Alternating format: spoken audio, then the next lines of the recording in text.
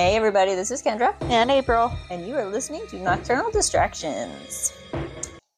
So tonight, a little change of plans from my original episode. Oh shit. Oh wait, announcements first. Yeah, I've heard. So what you prepped everybody for yesterday is not happening? No. Nice, that's fucking awesome. I love you. Announcements first. We have now reached 16 states. Whoop whoop. Yay! And we almost have 300 plays, which is kind of cool. It is kind of cool. You know, it's like a YouTube video. They get views, we get plays, so...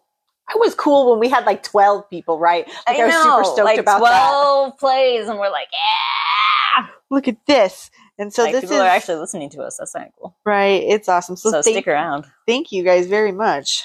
No, okay, so the case I was going to do, I was having a very hard time finding present information. And when it's a case with a survivor, I feel like if you don't end it with where they're at now, it feels incomplete. Right. And so I need to do some more digging on trying to figure it, because it's like the whole family disappeared off the face of the earth after 2006.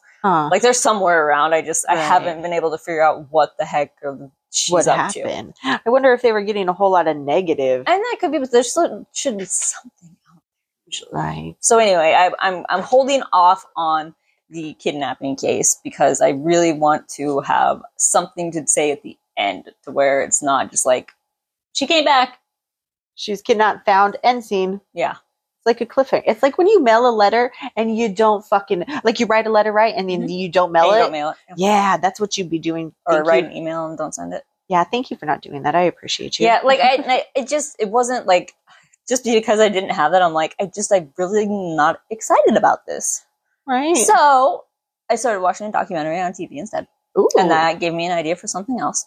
Ooh. And so the case tonight is actually going to be, it kind of plays off of one of the things we talked about in April's last episode, where we were talking about serial confessors. Serial confessors. So people who confess to crimes that they didn't actually do. Remember, because the last guy's I killed this many people, and nobody believed it. Yeah, and the documentary I was starting to watch was one where some guy said he killed 600 people.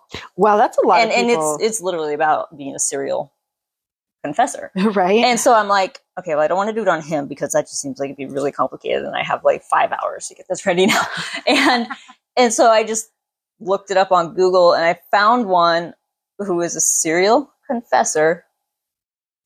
But it's interesting. I'm not going to give any more away. But we are going to Sweden. I shouldn't even have said that. Sweden? We're going to Sweden for this one. And it's actually not a super old one or a really, really recent one. Okay. It's between the basically 90s and 2008. Right. You know what's weird? When I think of Sweden, I think of a peaceful, happy, I don't think of serial killers there for some reason. Well, so you shouldn't, this is because there's not. Oh, there's not actually. Okay, so there we go. There's people that who knows, right? I don't even know. Just I think of that too. I just think of hot chocolate and the Alps and skiing and yodeling. But they think of us as bumpkins, right? And it's beer not bellies and guns. And it's not actually them walking around going yodelay. It's the Ricola. That's a cough drop commercial. I know, but I think when I think of them yodeling and doing things, it's on the wearing the. Yeah, that's what I think of. That's the image I get of Sweden, and what's that one show called? The Sound of Music. Oh well, yeah. Well, can you imagine what they think when they think of Americans? Oh my God, fat, dirty. We're probably on the same wavelength. God, okay, don't. We're not hating America. We love America. I'm just saying we love you, Sweden. Please love us back. Right. And I'm not hating on America. Anybody out there, I'm just saying, we're relating. Okay, well, I'm just being honest here. Some of these other countries don't look at us. Anyway. Right. So Sweden. So Thomas Quick was once known as Sweden's worst and most gruesome serial killer, confessing to killing 30 victims between 1965 and 1991. Oh, wow. In 1993, he was sentenced to a psychiatric hospital on a robbery arrest and due to a personality disorder diagnosis. During therapy sessions while at the hospital, he started to confess to the lengthy list of murders. He referred to himself as Thomas Quick, although that was not his birth name, and he claimed during these sessions at Sauder Hospital that he had maimed, raped, and eaten the remains of his victims, the youngest of whom was a 9-year-old girl whose body had never been found. He became quickly known as the Hannibal Lecter of Sweden. So between the years of 1991 and 2001, Thomas is charged and convicted of 8 murders. But suddenly, in 2001, he completely stopped cooperating with authorities and wouldn't talk to him, withdrew from public view, and went back to using the name given to him when he was born, which was Sture Ragnar Bergwall. See, that sounds more like it's fucking Swedish. Yeah. Okay, so I have a question, though. Like, he was 9 of them they convicted him of? 8. 8 of them. Now, were those 8 that had proof behind it, or he just confessed and they just decided? Okay. That's kind of the whole, that's part of it. That's the kicker, ladies and gentlemen. So he was super cooperative and talkative and all about and all of a sudden in 2001, like he didn't talk anymore. No more confessions, nothing. And then in 2008, he withdrew all of his confessions. And by 2013, all of his convictions had been overturned and he was released from the hospital as a free man. What the fuck? Yeah.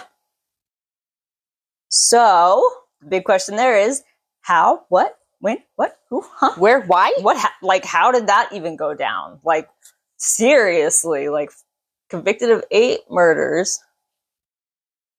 And they got overturned, so where did this go wrong? Where was the year? How long did it say from the time he confessed until... He started confessing in 93. And he was completely done with the trials by 2001. And then 7 years later, he withdrew all of his confessions. And then 5 years after that, they had all been overturned. Now, is he institutionalized this whole time? He's in the hospital. Okay, so there's multiple. There's a few reasons why he would have. Okay. Pretty much. So, long story short, he never committed a single one of the 30 murders that he committed to doing. Wow. Not a single one. Now, this is an oddity even for serial confessors, because usually when you have a serial confessor, I can't think of the word, they fuck up somewhere. They inflate the number to make themselves sound more tough or whatever. Yeah. But they've at least killed one person. They've killed at least one. Right. They don't but none. He's never killed a single person. He never killed anybody at all.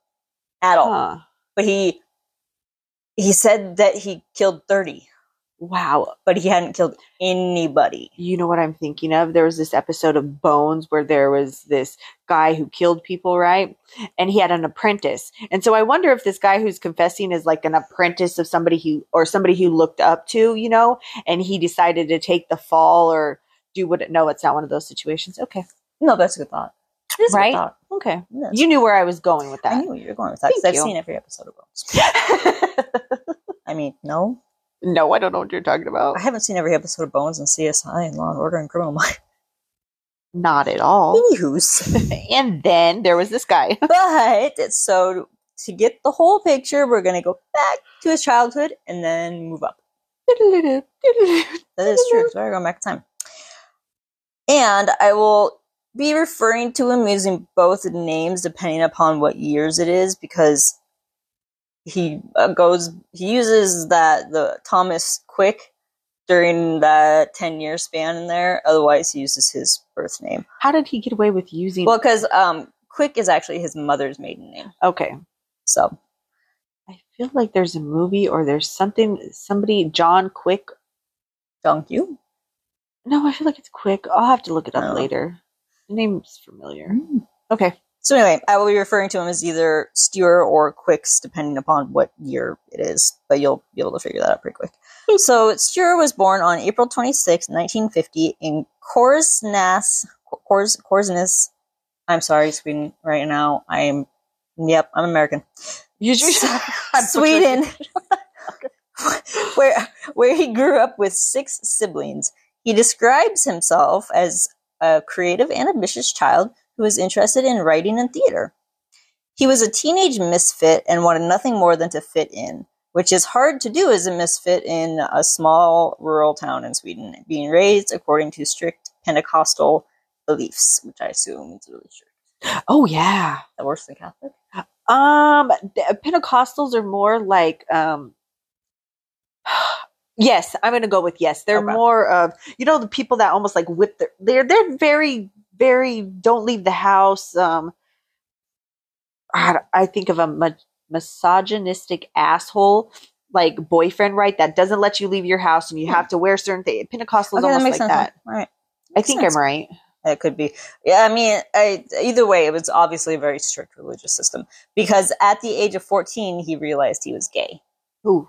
So, I mean, even now in the year 2022, it's still not as widely accepted by society as it should be.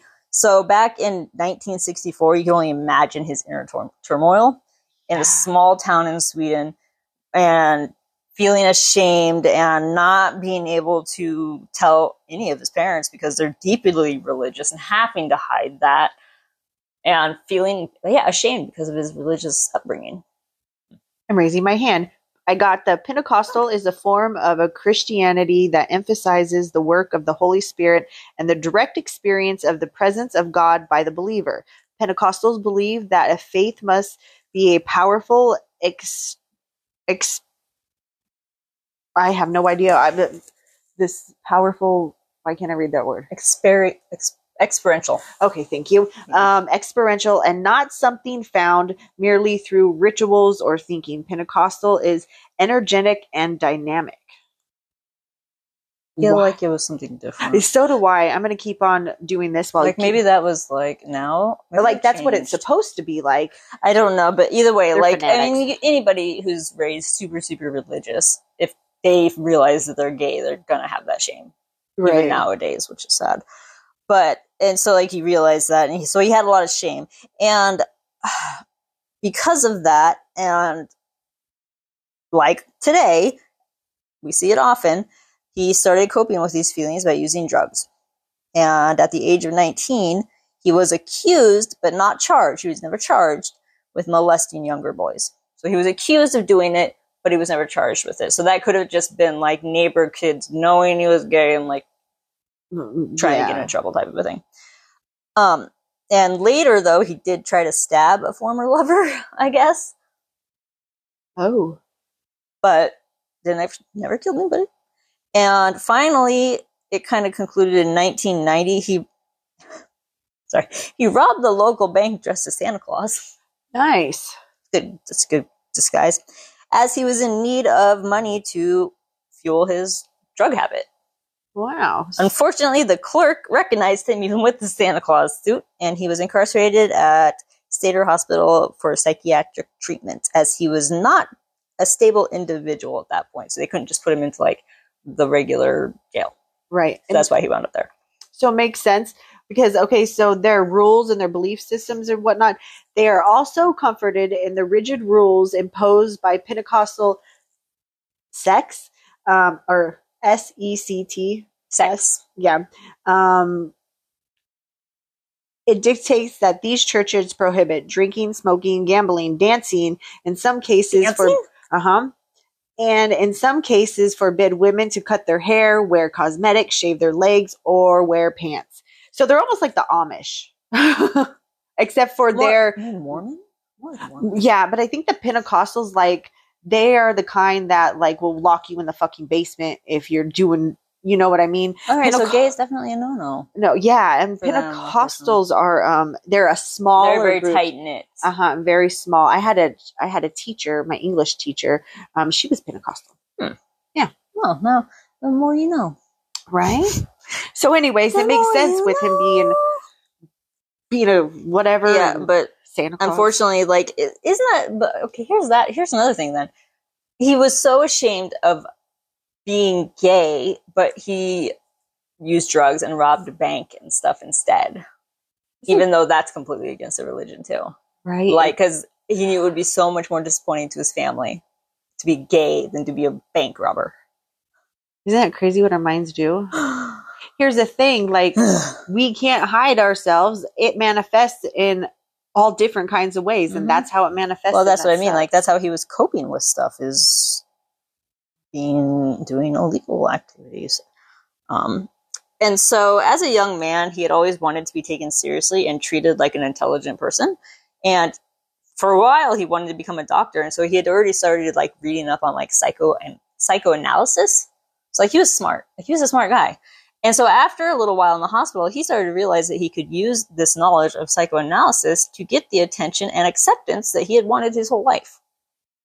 Basically. So like, it's like he kind of almost learned through psychoanalysis how to manipulate, right? You know, in a sort of a way. Because he just wanted to be accepted. He just wanted to be not a misfit anymore. Yeah. That type of a thing. And so one day in 1992, he asked his therapist at that hospital, "What would you say if I had done something really bad?" And he said later on that created some sort of reaction in the therapist, and an interest of some sort. And so he kind of like just latched on to that and followed that question with the statement, "Maybe I murdered someone." And once I said that, there was no going back. It's kind of like a kid when they do something funny, right? And you're like, "Oh, that's so cute." And then they keep on doing it to get that same reaction, but at some point it's fucking annoying. Well, and like part of him was like, he just wanted attention. Right, exactly. He's childlike. But even so, why would a person confess to such sadistic and violent crimes if he was truly innocent? Like, there's got to be some, like, come on, logic, it's got to kick in. And while being interviewed for a documentary later on in 2008, he tried to explain. It was about belonging to something, he says. "I was a very lonely person when it all started. I was in a place with violent criminals, and I noticed that the worse or more violent or serious the crime, the more interest someone got from the psychiatric personnel. I also wanted to belong to that group, to be an interesting person in here." You just want to be loved. Any attention is better than no attention. Because he hadn't gotten it before. You know, he just wanted to be noticed. And so this was the beginning of him using the name Thomas and his mother's maiden name of Quick. So now whenever you hear me say Quick, that's what I'm talking about. Okay. So the first murder he confessed to was that of Johan Asplund. Johan was 11 years old when he went to school one day and never returned. His body was never found and has never been found. During therapy sessions and police interviews, Quick would say that he lured Johan into his car and took him into a wooded area where he assaulted him, after which he claims to have panicked and strangled the boy, then dismembered the boy's body and buried the parts so they would not be found. Is that the 9-year-old? No, 11. Okay. Supposedly. So here's the first of many red flags. Because remember, keep in mind this whole time, he never killed anybody. Right. So here's the first red flag that something was not right with this confession. Forensic technicians were sent to search that location that he described, but no remains were found. None. It took them another 9 years for prosecutors to even put together a case against Quick to be convicted for Johan's murder. So he wasn't even convicted of that murder until 2001. Oh, wow. So it's like, I want you to count these red flags too, by the way. Got it. Because there's going to be red flags galore. In 1996, he confessed to murdering 9-year-old Therese Johansson in Norway years earlier in 1984. He initially said the girl was blonde and lived in a rural village. However, she had dark brown hair and lived in a tower block in an urban area. Red flag too. Quick's lawyer, Thomas Olsen, that was brought back in to represent him after Quick had retracted his confessions, said that Quick had described a totally different situation in all aspects, but instead of accepting that, the investigators went on with 15 interviews. Oh my! So he says that he killed this girl, said she was blonde and lived in a rural village, although this girl had dark brown hair and lived in the city. And they continued to investigate him 15 times. They just kept on, like, feeding it. Another red flag. Yeah. Red flag number 3. I feel like the police department should be fired. All of them. After confessing to murdering, and then there's another act, he confessed to murdering Therese Quick. After confessing to murdering Therese Quick, he was driven to Norway, and TV cameras immediately followed him everywhere, and he loved the attention. Keep in mind that all he had wanted his whole life was to be noticed. And now he was becoming one of the most famous men in Scandinavia. Oh.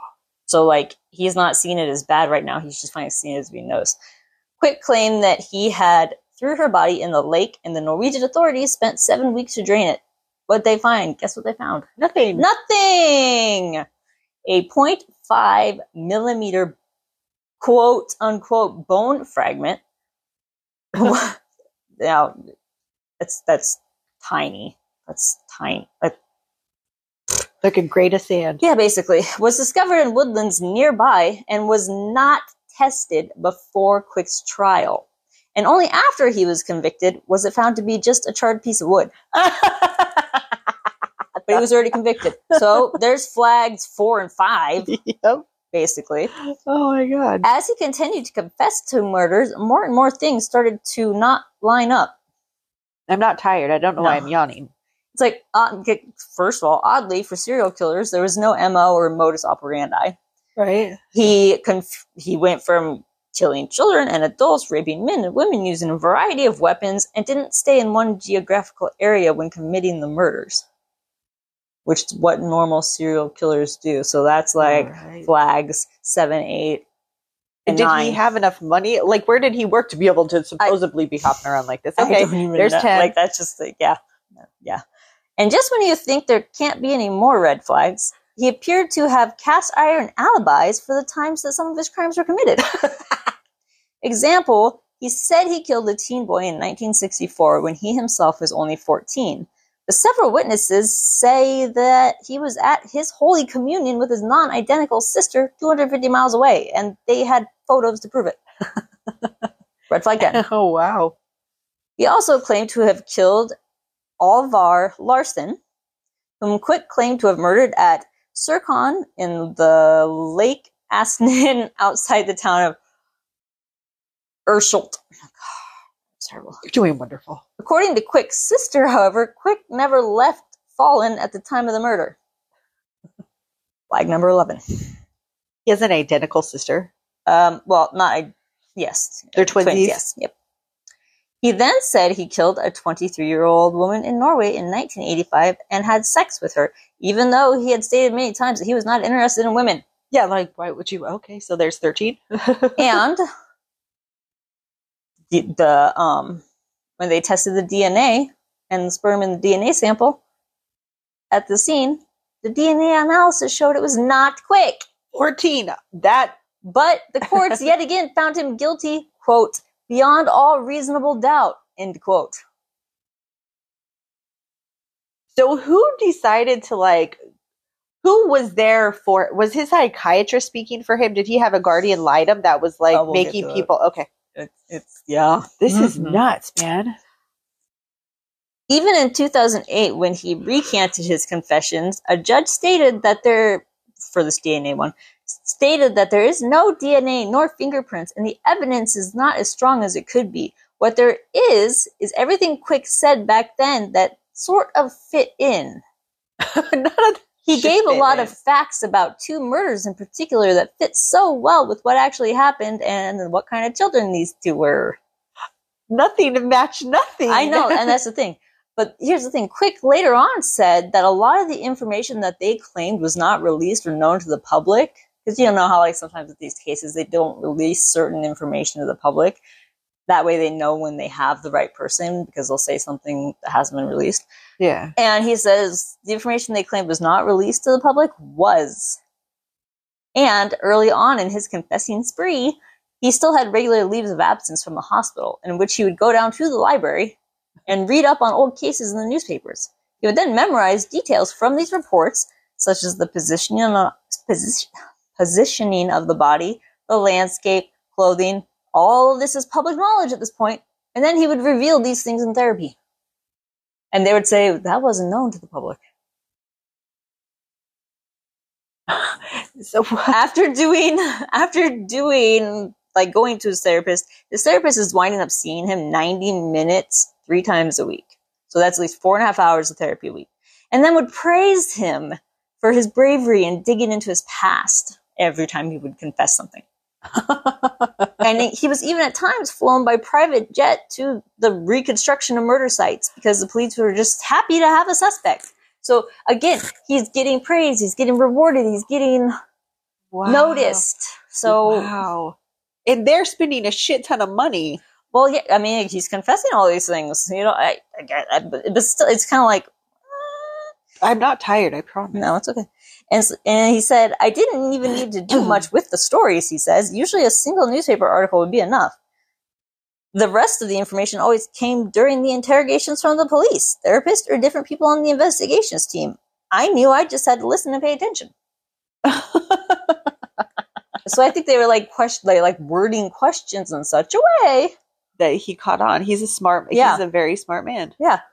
Then, in all of his therapy sessions and police interviews, Quick was heavily drugged on a cocktail of benzos.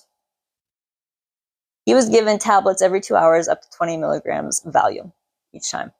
Enough to knock out people, basically. And he wasn't. No. I mean, he was. Because, he'd been using drugs before, but it was enough. But, 20 milligrams of Valium every 2 hours. Right. Like during these investigations. So all at that high a dose, it could explain why he was able to invent such disturbing stories of cannibalism and rape and murder. Right. Because it lowers inhibitions. And so they basically fed him what to say, and then he was saying it. Like, here's the thing. What I know is like Sweden doesn't have a very high crime rate. Their jails are like there's nobody in them, right? So to have a serial killer or somebody killing people didn't really question it too much either. Right. And they didn't know what to do. Well, and they just thought, oh, okay, he's killing people then. Right. Now, why they were giving him this much, I don't know. Other than the fact that they were trying to solve some crime. Right.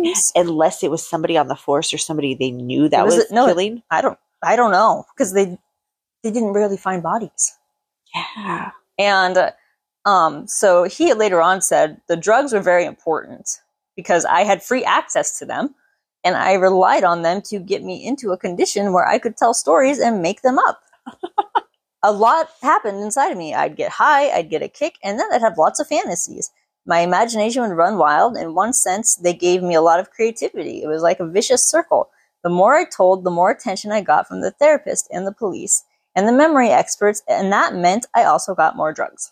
Right. And all the while, he's probably laughing at these morons. You guys are fucking believing me. Like, and he's not realizing what he's even doing because he's in a state high. Then how does he know that's what was happening if he doesn't remember? Well, I mean, you can be high. You can be high and then later on remember, okay, this is what happened. But like at that time, it's just like, I can't believe I'm taking this serious. Like, really? On a serious note, why didn't I ever get that high?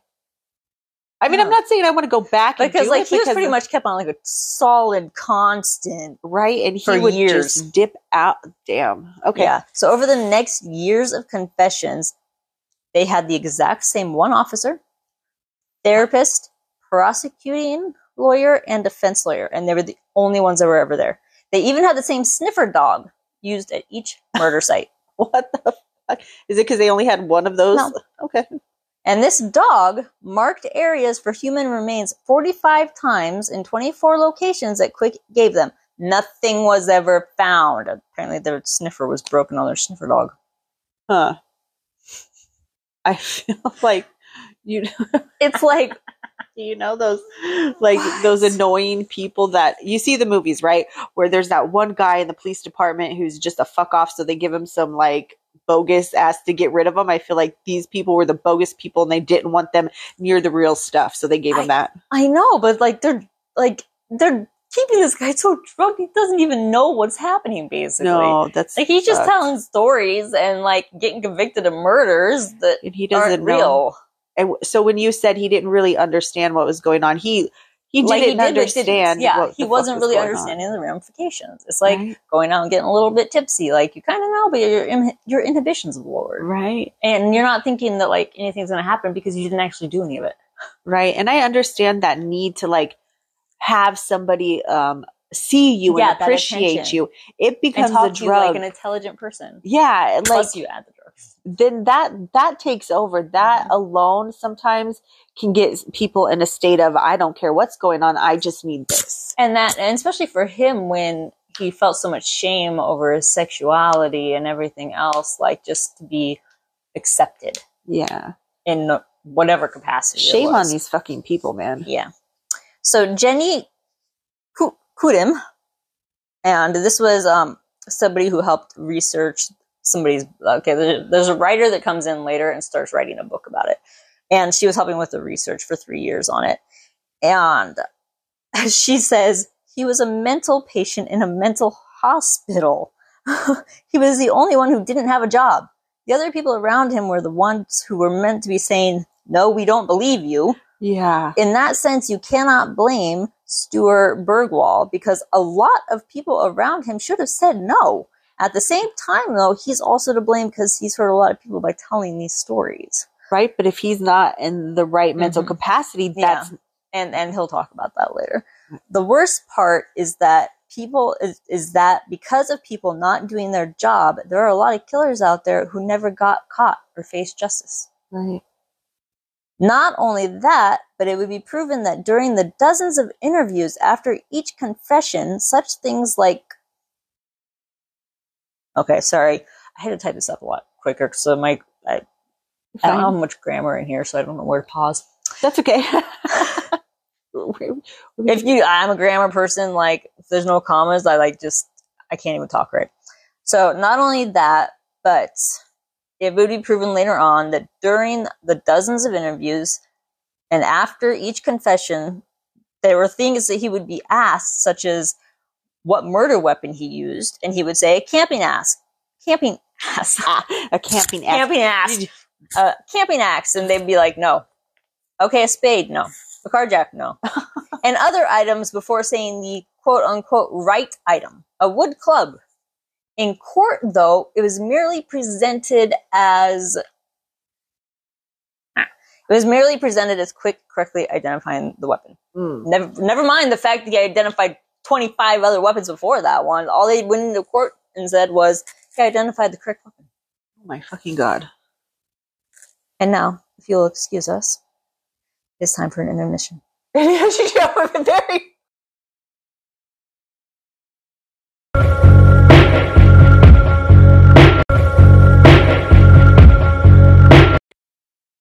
Thank you for joining us after that short break. We hope you got a snack, went to the bathroom, and are ready to move on. And we... Kendra, I love it. I had no idea that was coming. I don't even know. I love you. Ad-libbing. I was a theater person in high school. Oh. I played the crazy girl in Chicago. Really? Yeah, the one in the cell that's like, he popped his gum, so I shot him. So your fucking eyes, dude, so I shot. I gotta wear a flapper dress. And, anyway. Oh, fun. Back to our story. Yeah. So for victims' families, the length of time it also took to conduct each investigation was awful because there's no evidence. Right. And then they had to listen in court as Quick gave his testimony, such as when he said he ate Joel Hahn's fingers and kicked his head like a football. And none of it was true. Oh my. Remember. So these families who thought they were receiving closure of some sort were suddenly faced with the same questions of, was their family member dead or alive? Is the real killer still out there somewhere? Right. When asked if Quick himself felt guilt knowing it was lies, he says it's hard to explain because the benzos kept him incompassionate. Like he didn't have any compassion because they just muted him. Yeah. He says that he had awareness of the lies, but he was living an alternative role as Thomas Quick during that time, not himself. And every time he became agitated in his cell at night and started to like basically come down off of him and started to believe that it was all really made up, he would just be given another dose of benzos. Oh, wow. Like literally kept him sedated completely. So in 2001, so this is after he's already been convicted of all 8 murders. Okay. So in 2001, hospital had a new clinical director who when reviewing Quick's meds, was shocked at the dosage and immediately ordered them to be cut back. Once Quick wasn't doped up all the time, he stopped confessing and cooperating with police at all. Huh. Shocker. This was also when he switched back to his birth name, Stuart Bergwall. Oh my God. Yeah, so it's like they cut back his meds and all of a sudden he's like... It's like waking up from a dream that wasn't a dream. Exactly. And like realizing like, what was I, what the heck? And that's a long time to be on that. Like years. Yeah. Yeah. And so then in November of 2006, so 5 years after he was taken off of, all that hardcore or whatever, Thomas Quick's trials were reported to the Swedish Chancellor of Justice. And I had to look up what that was exactly. And it is the government official found in some northern European countries that is broadly responsible for supervising the lawfulness of government actions. And he was contacted by a retired lawyer on behalf of one of the families that, was supposedly a victim and who wished to have the trials declared invalid. That's good. Because they already had their doubts that, like, what he was saying was true. Like, right. There were doubts already. And several experts in the field of law and psychiatry, among them Swedish criminologist and television crime commentator Leif G.W. Pearson, were called to give their opinion and testimony about this whole, like, getting rid of them and whatever, getting them declared invalid. Also called on were two police officers that had been involved in the investigation of the murders, but who at some point refused to be involved anymore. Oh, weird. So what does that tell you right there? Weird. All of them claim that Quick, or I guess I shouldn't say Quick anymore, sorry. I didn't change that. Bergwall has a history of mental illness, but it was unlikely he was guilty of any of the crimes to which he had confessed. The handling of the cases has been described as the most scandalous chapter of Scandinavian crime history, branding it as glaring incompetence, naivety, and opportunism within the police and judicial system. It's almost like he was a guinea pig. Like, well, and that's why they just said it was they said they had that one police officer, the one therapist, and the two lawyers, and the one dog. They were the only ones that really knew what was going on. You know what's crazy is they were probably serial killers. They were sick individuals to allow this to happen. I think that they were just trying to, like, solve stuff and make themselves look good, and that's what they meant by, like, opportunism. Like, look at all these things that we solved. Look at all this good that we've done. Like, we put this bad guy behind, I got you. And they took advantage of him, basically. Because they were clearly the runt of the litter, and they wanted to be on top. Motherfucker, that makes my heart sad. Yeah. So 2 years later, in 2008, Hans Rostam, this is the author, one of Sweden's most respected documentary makers, became intrigued with why Bergwall suddenly stopped talking 7 years previous, when he had been talking for 10 years up to that point. Right. And so it was at that time that he went there and went through 50,000 pages of court docs, therapy notes, and police interrogations, and realized with shock that there was absolutely no evidence used in any of the convictions. No DNA, no murder weapons, no eyewitnesses, nothing. Nothing other than Bergwall's confessions that were only given while under the influence of narcotic drugs. And now, okay, so the judge... the judge didn't know he was under, like, I don't think he probably knew he was under drugs. He should have known, but even with why did the judge let that shit go through? That's crazy. Because, like, they had it, remember, because they had it swung, because even when he said, like, oh, it was this weapon, oh, is this one? When they went to court, they were like, oh, he identified the right weapon. They just did it up really good. Because usually when somebody confesses, they don't go any further. And it could be in a lot of that, too. They basically, it was all based on his confessions alone. There was no actual physical evidence to tie him to any of this stuff. And it was only when confronted that Bergwall admitted it. He had made everything up. So up until that point, I think, like, he was almost punishing himself for that 7 years, you know, by putting the families through that and just not saying anything. Because he would have thought, said something, but until somebody was like, dude, what the heck? Right. Like, what happened here? Somebody had a voice for him. Mm-hmm. And so during the time the researching for this Hans book was being done, Bergwall began to take back his confessions. He was acquitted of his last charge and released in 2013 after spending 22 years in that psychiatric hospital, being convicted of murders which he did not commit. So, and I'm just going to read off like the list of the 8 murder convictions that he did receive and were later called back. So there was Charles Zelmonowitz, and he said he killed him in 1976. He was sentenced in 1994. No forensic evidence other than the confession. So that was dropped in July 2013. Johann Osplund, the 11-year-old. In 1980, he was sentenced in 2001. No body, no forensics, except for the confession. They dropped that one in 2012. There was a Steighaus couple in 1984, sentenced in 1996. No forensics, but Quick gave information regarding facts that had supposedly never been disclosed to the public. His confessions were later questioned as Quick seemed to have been privy to all information before the trial. The retrial granted, and then there was a retrial granted by the Supreme Court, but either way, that one was dropped in 2013. Right. Yenon Levy in 1988. No forensic evidence, but statements included in Quick's testimony, such as his incorrect guesses at the murder weapon. The wrong hair color. And all that fun stuff, were not mentioned in court. So, of course not. That was dropped in 2010. Therese Johansson in 1988, and he was sentenced for that in 1998. That bone fragment that wound up being a piece of wood. That's great. And that wasn't even tested until after the trial. That one was dropped in 2011.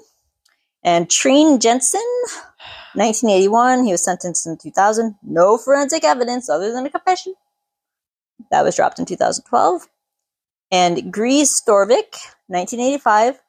No forensic evidence, just his confession, and the semen found in the victim did not belong to Quick. So that was dropped in 2012. So literally none of them had anything to tie this guy to it. They stole a man's life for 21 years. Here's the thing, though. So these are the questions that I have. It's like, where does the majority of the blame for this blatant injustice fall? The therapist, the doctors, the officers, Bergwall himself? The word came out of his mouth. And I think at the beginning he definitely was at fault, but then it was the doctor's fault because they kept him fucking drugged. Yeah. Because as soon as he got off the drugs, he stopped and he realized. Yeah, he realized. And I think that first he only did it because, and all he said at first was he was just judging the therapist's interest level. Right. All he said was, maybe I murdered somebody. Right. And I think they started doping him up right after that. Yeah. Okay. So, there's real psychics, and then there's psychics that they just say something and get your reaction. And then they just kind of process they process of elimination. And that's what he was doing with them. I mean, basically. And they fucking knew it. But they did this whole thing where it wasn't even reading him. Like, they were literally telling him, no, that's not the weapon. Try again. Right. Pick another door. And he didn't have anything to say. No, I mean, his freaking defense lawyer was in there with him. And he's clearly clinically insane. There's obviously other things going on. Like I said, that's why, when it went to, the retrial thing and they had, all these people come in and say, he's mentally ill. There's no way that he committed these crimes at all. It just makes me sad. It makes me want to cry because they stole this man's life for 21 years, and the abuse of people who they don't have the capacity. And how often does that happen? Maybe not in murder situations, but out there where people take advantage of people that can't defend themselves. That shit fucking pisses me off. And I mean, part of it was, he was super smart, and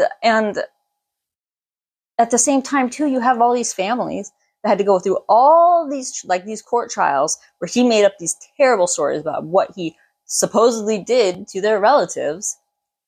And it wasn't even true. Right. And some of them, their bodies haven't even been found yet. So it's are they still alive? Who actually killed them? Is there Right. What happened to these fuck nuggets? It didn't really say, but I also didn't do a super deep dive because I only had 5 hours. I really hope they're just in prison for the rest of their lives. I honestly, I don't know. I don't know.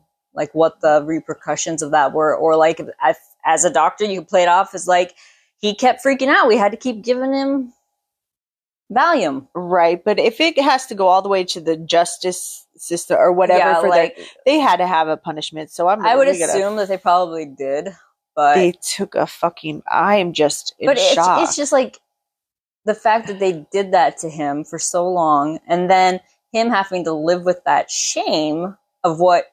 First of all, he had to come to terms with the fact that he was in jail for life, basically, because all of a sudden it's like, oh, waking up from a dream and you've got 8 murder convictions. Right, and no family. Your family didn't like you before, and now they really don't. I don't know if that was it, but it was like, if you had a family member who had 8 murder convictions, like, would you want much to do with them? Right, exactly. So, but he's even more isolated. His sister gave him an alibi for a couple of them, which should have been I think there wound up being like 23 red flags in there that somebody should have caught along the way. Yeah, and that's the thing that's really sad. Like, his family knew that shit wasn't right, and they didn't even like try to fight it. I mean, so when they were going to trial, there had to been another fucking lawyer present, the prosecutor. That's because they were both always in the therapist office with him. So telling them what to say. Okay, so his defense attorney just didn't even care. All right, so his lawyer, right? Mm-hmm. And these other fuckheads tag teamed his ass. That's what it kind of sounds like. It sounds like his original defense lawyer, like, just didn't even like care. Didn't even care. And that's why they had a new one brought in when he was trying to get him overturned. Oh my that was like, God. You guys, DNA, what? Yeah, because like, say if my relative that had happened to them and they said that the semen didn't belong to that person, I'd be like, okay, so let's go find the next person. Exactly. We're not. Like, I'm not pressing charges. Or this wasn't a bone fragment; it was a piece of wood. Right. Okay. So that clearly isn't the guy. Like, as the lawyer, we've already convicted him. Fucking. We don't have actually any forensic evidence at all, but he confessed. They make humans that just fucking fuck with people's lives. And that's the thing. Like, now you got families out there that, like, one of the families, like the one with the 11-year-old, heard some horrendous things. Well, first of all, that, and like the husband and wife were split up, and they originally thought when their son had gone missing that it was the wife's ex-boyfriend because he had made threats towards her. But then when Quick, like, confessed, they didn't even pursue him, and so now they're still thinking that it was that guy, and he's long gone, probably doing whatever to other little kids. And that's just the thing. It's like, anybody that, like, whether it was the same person that killed all these people or different people, there's no leads followed up on any of it because they weren't looking. Right. That makes me mad. Like, I can't imagine people being close to this situation because I don't know them or any of the family, and now I feel I guess you have to look at it this way. It's like, if you don't know the inner workings of what was actually, like, how many drugs he was actually being given, any of that stuff, like, if you're just in the courtroom as a family, you're not going to know, like, the judge isn't going to know necessarily. The judge should know, but they're not going to know the drugs that they're giving him or anything else. And remember, because they swing it in court, like, he pointed out the weapon right away. Right. So in America, you got me on that right. The judge would want to know because they're not going to put somebody up on the stand or have them sit in the courtroom if they're doped the fuck out. Because if they are a harm to themselves or others and they have to be under some kind of sedation, they'll allow them in there still. Yeah, but I guarantee they never put him on the stand because they already had his confession. Okay, they didn't have to put him on the stand. Right. Because in murder trials, it's very rare that they actually put them on the stand because they usually get slaughtered.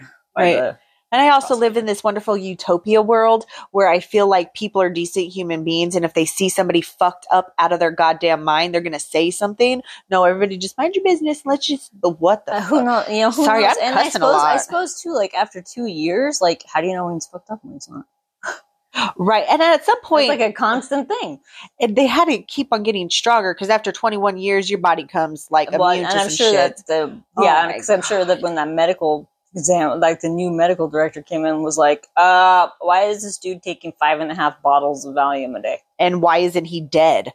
basically. Oh my tolerance, I guess. God. But it's just one of those things where it's like, and like I said, after he like came to and realized what he had done and what his life was going to look like, that's why he didn't say anything for 7 years, because I think he was basically punishing himself. Right. At some point, you're like, how do I go back on this? And if he has nobody to back him up and help him because the doctors are against him. He doesn't know how to do, because obviously his lawyer didn't help him before, so why would he trust another lawyer? Right. It's like a bad movie. His life, you can make a movie out of some shit like that. I'm sure there are movies. He did get out, though. Yeah, no, but I mean, living in that where like you have no support, nobody's going to help you. You're basically trapped.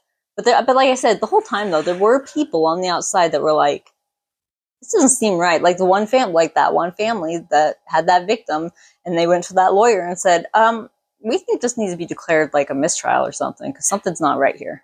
And it's really sad that it took a doctor. Like it had to been somebody that they had respect for to fucking be heard. It took a heard. family of a victim that had supposedly been murdered by this guy to go to a lawyer, and that lawyer to go to the Supreme, the person that overlooks things. Their judicial system thing, or what the fuck ever. What would that even be here? The Supreme Court? Yeah, that's exactly what that would be. This one's just like one person, but yeah, it's just that it's just crazy to me. It's just like the victim's family were the ones that were like, right. So should we look at this? And then that author that came in was like, yeah, that's not right. So how is he doing today?